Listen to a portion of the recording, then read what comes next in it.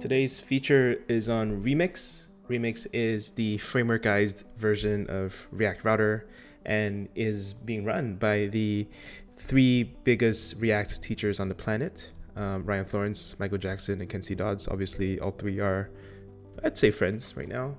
And I've used React Router and the rest of their packages for years. So I'm reasonably close to this story, but I think it's pretty interesting because they're launching it as a venture-backed startup. They're launching it as an open source competitor to Next.js. I did a live stream where I went through their docs and I thought it was very impressive. And you would expect nothing less from people of this caliber. I think something that is interesting is that they're stepping up their marketing, as they are very well equipped to do, with contrasting directly with Next.js and with React Server components, which came out in a blog post today, which you can read in the show notes.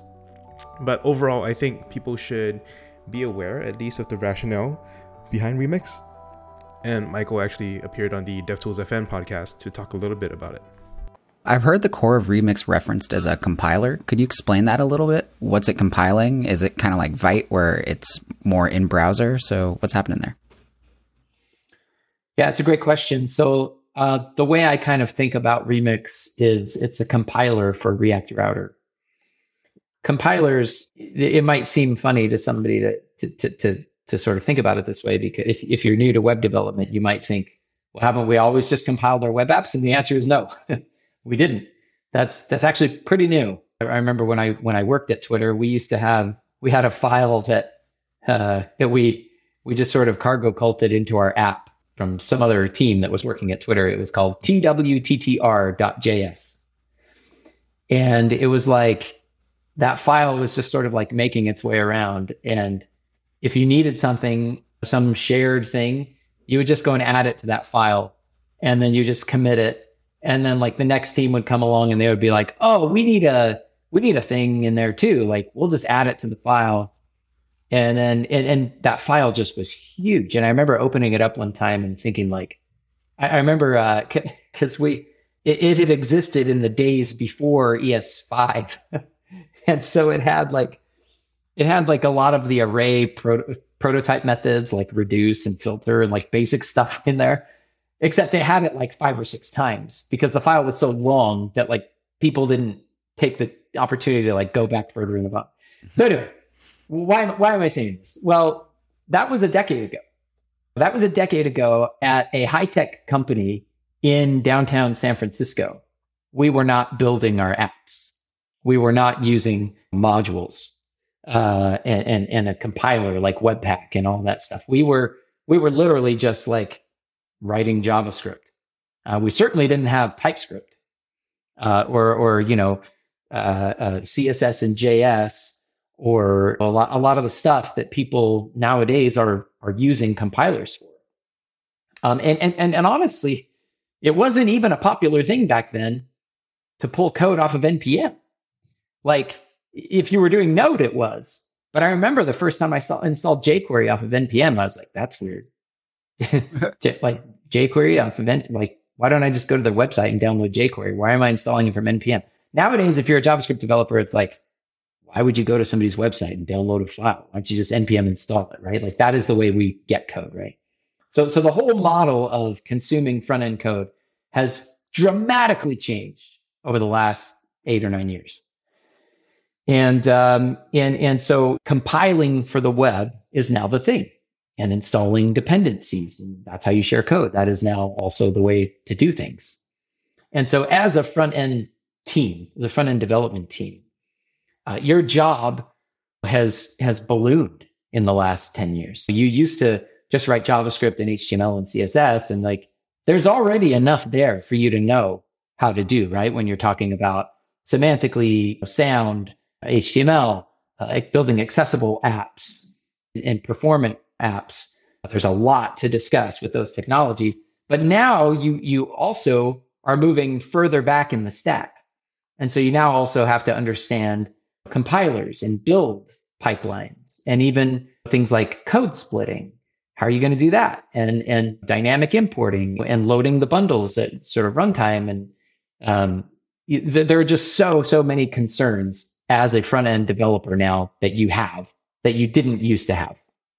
It used to be pop the script tags on the page and go.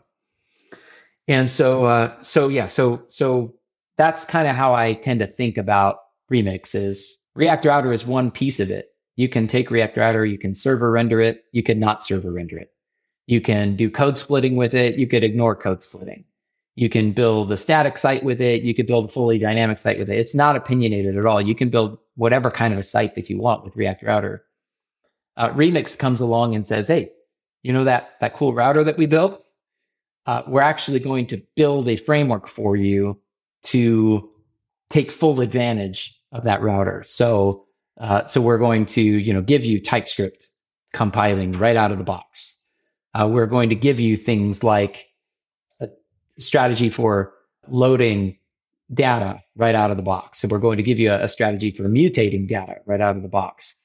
And by the way, how do you keep that data fresh on the page as you do things, as you do mutate data? How do you keep other routes data fresh? How do you do things like transitioning gradually or gracefully between routes? And so Remix is it really is this compiler that your input into Remix is basically your routes on the file system, and then your output is this code split server rendered app that we can run, and we can run on Node. We can run it in the browser. We can also run it in places like Cloudflare Workers. So that's something that I don't think we've even hit on yet. But you mentioned, I think, Justin, before we started, you said Node was not an option for the app that you're working on, and I totally get that. Nowadays we have multiple JavaScript runtimes. So the Cloudflare Workers people, they just have these V8 isolates with this kind of custom runtime that's based on service workers, and they're saying, hey, we'll run that at the edge for you, right? So that is not Node. And I'm not speaking specifically to your use case, because a lot of other people have that same case. But yeah, they're building something that is not Node, and they're saying, hey, it's still JavaScript. You might maybe want to run your app here.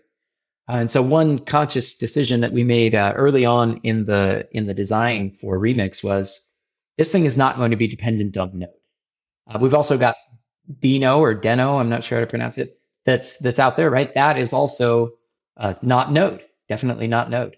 And Node has been forked in the past, So like, I just anticipate that the future is going to be a proliferation of runtimes for JavaScript that are not Node. Node is going to be a big, popular choice for a long, long time, but I think that we're going to see more and more options for developers going forward. And so Remix is not coupled to Node. We actually run natively on Cloudflare Workers, and our server runtime is completely generic. We actually borrowed the idea for our server runtime from them. I said they based their whole thing on the service worker model, which of course includes the fetch API, request, response, headers. We took that and we ran with it. And so our entire server runtime is generic and just runs on these requests and response objects that conform to that exact same API. So, we've already talked about how we love standards. I love standards. We're actually building on these web standards on our server layer as well, which allows it to be portable across any runtime that supports that standard, which is really cool.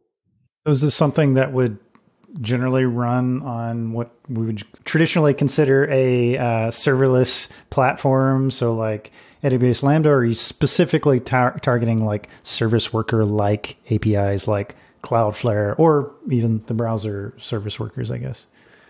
So we sometimes need a little bit of a translation layer depending on where we're running, right? So we have these things called adapters.